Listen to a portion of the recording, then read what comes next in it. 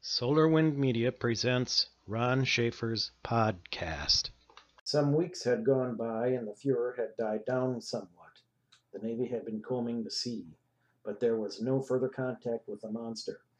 I had finally made it back to the United States to find that my first reveal, my first article, had hit the newsstands and had even given our paper an uptick in sales. Enough so that ARF was able to forgive some of my expenses during my excursions, but still didn't bother to pick me up at the airport or even blow in for my plane ticket. My second article about my adventures in the Bahamas was just going to press the week after my first, and it started to raise eyebrows and questions from legitimate, I mean to say, other mainstream newspapers about Dr. Colesore and Godfrey Olsen Davis. Colesore had disappeared again. It seems he left Knott's Berry Farm in the middle of a workday, elf costume and all.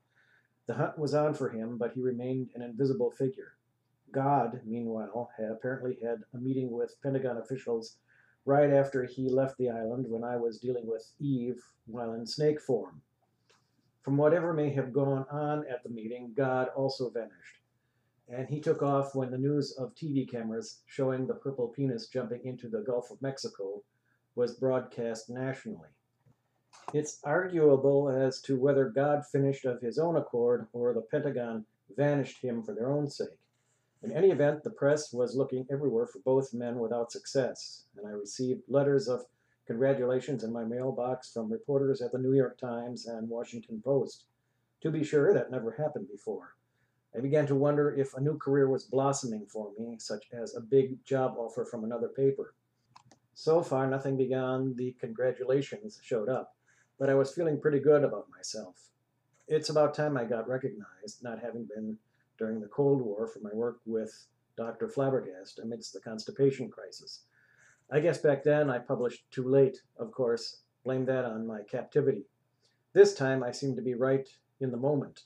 So without hesitation, I waved my congratulatory letters under my boss, Arf Flunk's nose, and immediately asked for a raise. "Fuck you," he said, then complained about the money I spent.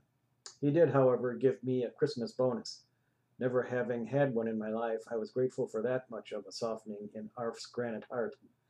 Out in the real world, while press and NSA agents looked for Colesore and Davis, the press were also busy hounding the family of long-dead Private Richard Head.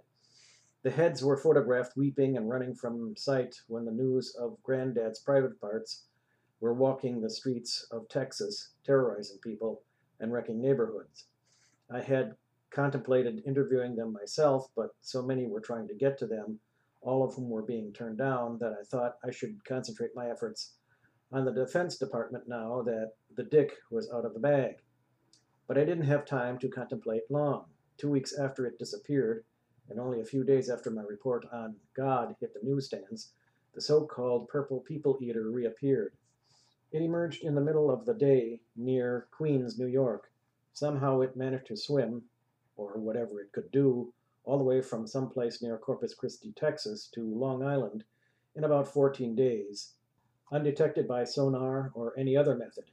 As soon as the news broke on television, I grabbed my expense card, forged Arf's signature on the paperwork, and ran out the door to cover the story.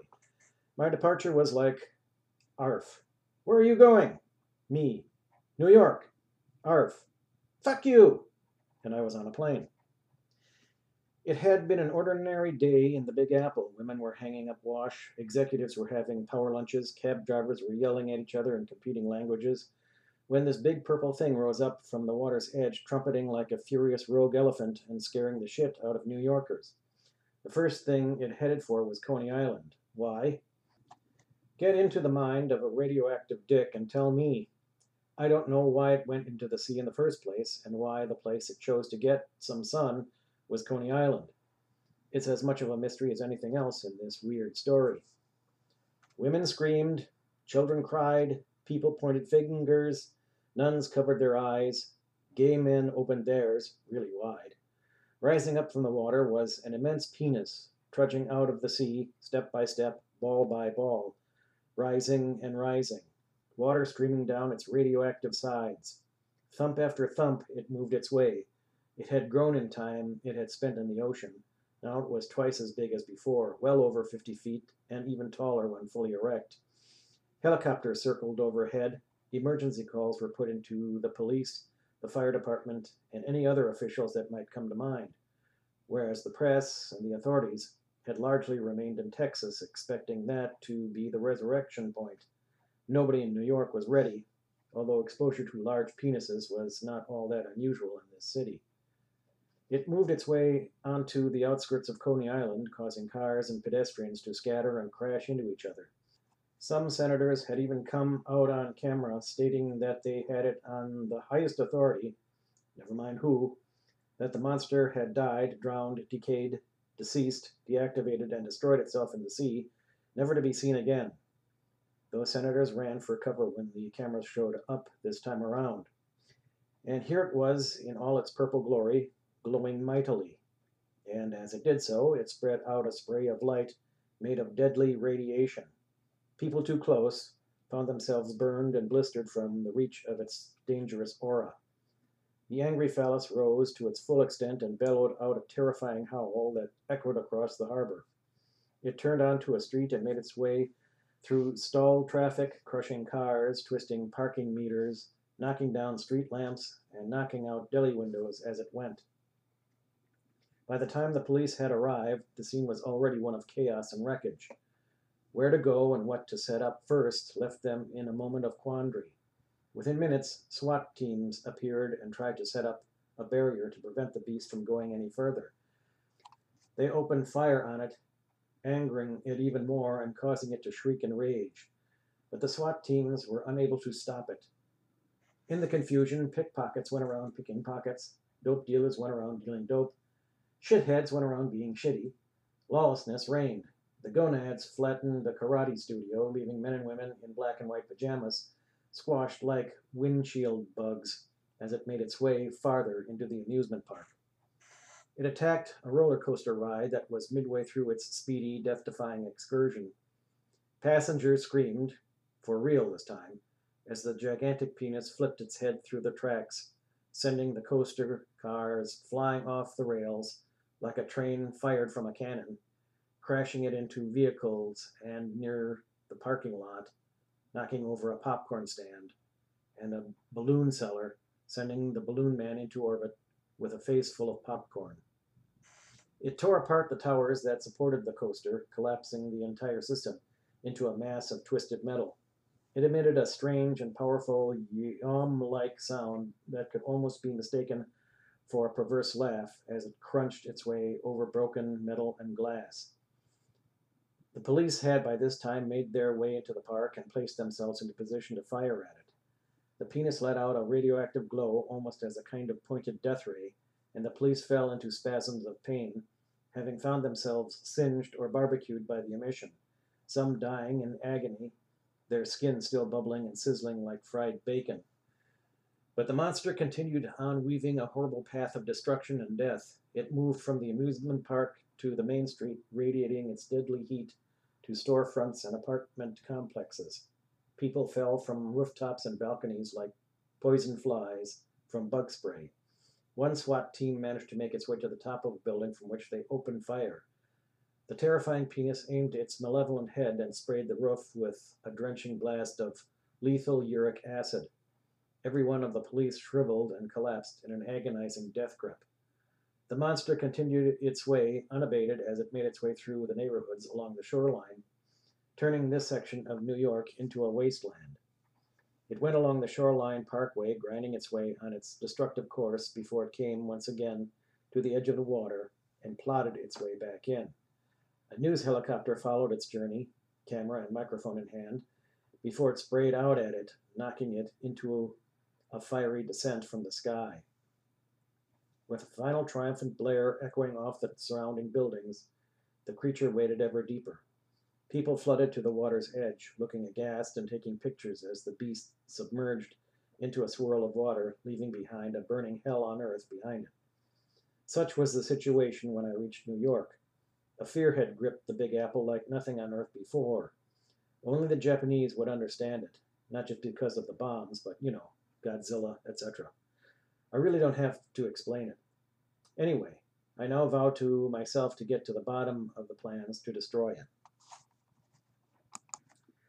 My first task was to get close to whoever was in charge of the military campaign against the monster.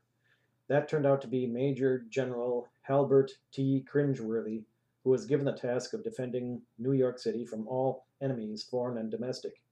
In this case, the enemy was both domestically created, foreign in the form of an adversary, or as most people put it, a what? Cringeworthy killed bees for a hobby.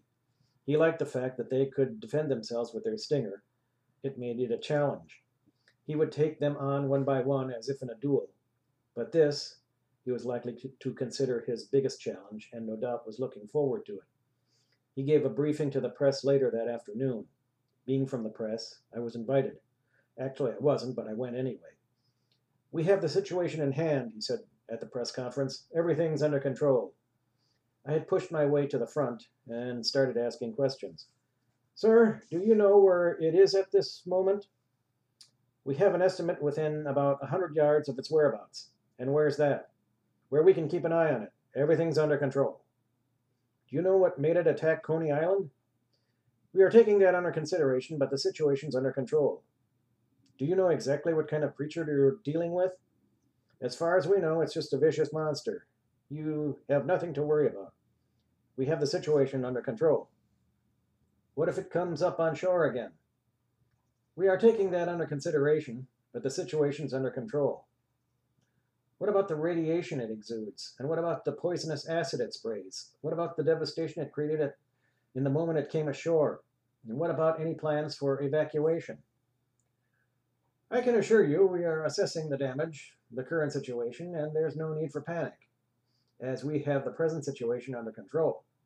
Now stop bothering me because you're asking too many damn questions and you're getting on my nerves."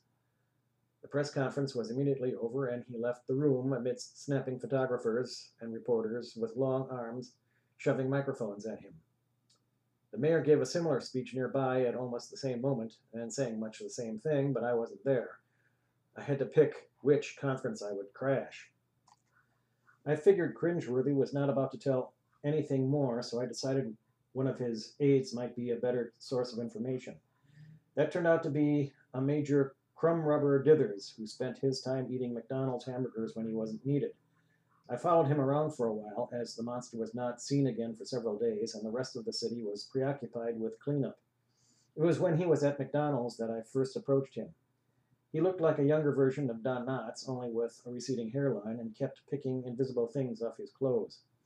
I talked to some of my other sources to find out what I could about him. He had a thing about feet. I thought I'd use that approach to get to him. "Hi," I said to him, walking up to his table, a Big Mac of my own in hand. "I see you're a military man." Yeah, he answered quietly, suspiciously. "I'm a shoe salesman myself." "Shoe salesman?" His eyes seemed to light up. "Mind if I sit down?" No, go right ahead." "Say, you must have quite an exciting time being in the military." "Oh, I don't know. I don't suppose it compares with your field." "What? Shoes? Ah, it's nothing. You've seen one pair of feet, you've seen them all." "I wouldn't know about that. I would think there's always something different, unusual to look at." "Maybe, but what about you? I suppose you're busy with this hullabaloo going on. What about this big monster thing they found in the bay? Do you think it'll show up again?" "Well, we don't know, actually. You know, I sit around all day and I'm putting shoes on women who come through the door, and I think, boy, it sure would be exciting to be one of those who take on this thing and go to battle against an unearthly creature like that. Gives me goosebumps, all the way down to my toes." He just stared at me, mesmerized. "You put shoes on women's feet?" "Oh, sure. All day, fat ones, skinny ones, tall ones, short ones. They all need shoes. That's all I do for a living." He started to drool a bit of tartar sauce and jammed his fish sandwich back into his mouth to keep from being noticed. Can I admit something to you? Sure. I've actually always dreamed of being a shoe salesman myself. Have you? Not the confession I wanted, but you roll with what they throw at you. Yes, I was thinking when I get out of the army, I might want to open up a little shoe store of my own someday. Really? Now that's interesting. A noble aspiration, I'm sure. What makes you think you'd enjoy selling shoes for a living? His hands were trembling. Oh, I don't know. I just think it would be interesting. You know, shoes, feet, feet with shoes. Oh, yeah, but you'd be sitting there all day, putting shoes on people, kids, shoes on all those women coming in, trying on different styles, slippers, heels, adjusting their stockings, putting their feet in your lap, slipping the different pairs around their ankles, watching them walk around and pose in front of those low-lying mirrors, day in and day out. How can that compete with spending your entire career in the military? Dithers was on the verge of passing out. His fish sandwich was crumbling in his fingertips. Sweat was pouring down his neck. His eyelids were twitching. Could I come to see your shoe store sometime, whenever I have an afternoon off? Why, sure, anytime. I'd even treat you to a pair of shoes. What wouldn't I do for our boys in uniform? My shop is just down the street from here. Feel free to stop in. I could get a pair of shoes? Why not? Tight ones? Or ones that don't even fit at all? It's your choice. He slipped off the seat and tried to recover as quickly as possible. That would be nice. But turnaround's fair play. I'll treat you in the shoe store anytime you want, but, and I don't want this to sound too creepy, but I kind of live through the exploits of military guys like you. I read the magazines, go see movies, you understand. I'm really interested in what sort of campaign you're mounting against the monster. Anything you can tell me, anything you can hint at. I hope you don't mind, but I'm really curious. For instance, what's General Cringeworthy really like? Oh, he's a swell guy, I guess. He's sort of blunt, but other than that, he's all right. Is he ever free to talk to? I mean, could a guy like me ever talk to him? Why? He immediately became apprehensive. Just curious. What does he think of this whole thing? I'd be most appreciative. I'd even let you stop in on one of our Saturday specials when we're having hosiery on sale. Dithers swallowed, then swallowed again. I could see if I could arrange something for you. That would be great. When do you think you could? Oh, well, do you know where we're stationed? Not really, but I've heard where you hold your press conferences. Oh, well, we'll be holding another one tonight. Why don't you hang around after it's over? Maybe I'll see what I can do. That'd be wonderful. I'll give you my name and number in case there's anything you want to tell me. After this, I stopped off at a bus depot to sit in front of their TV sets to check up on what the latest reports were. Nothing had changed. So I spent some time enjoying the delicacies one finds in the vending machines at the Greyhound bus station. To my surprise, they had nearby a few magazines featuring Asian women. Who'd have guessed? But I was in New York.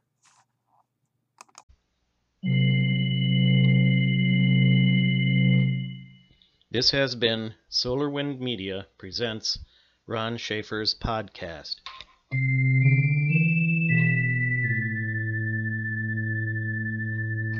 Find us at solarwindmedia.com.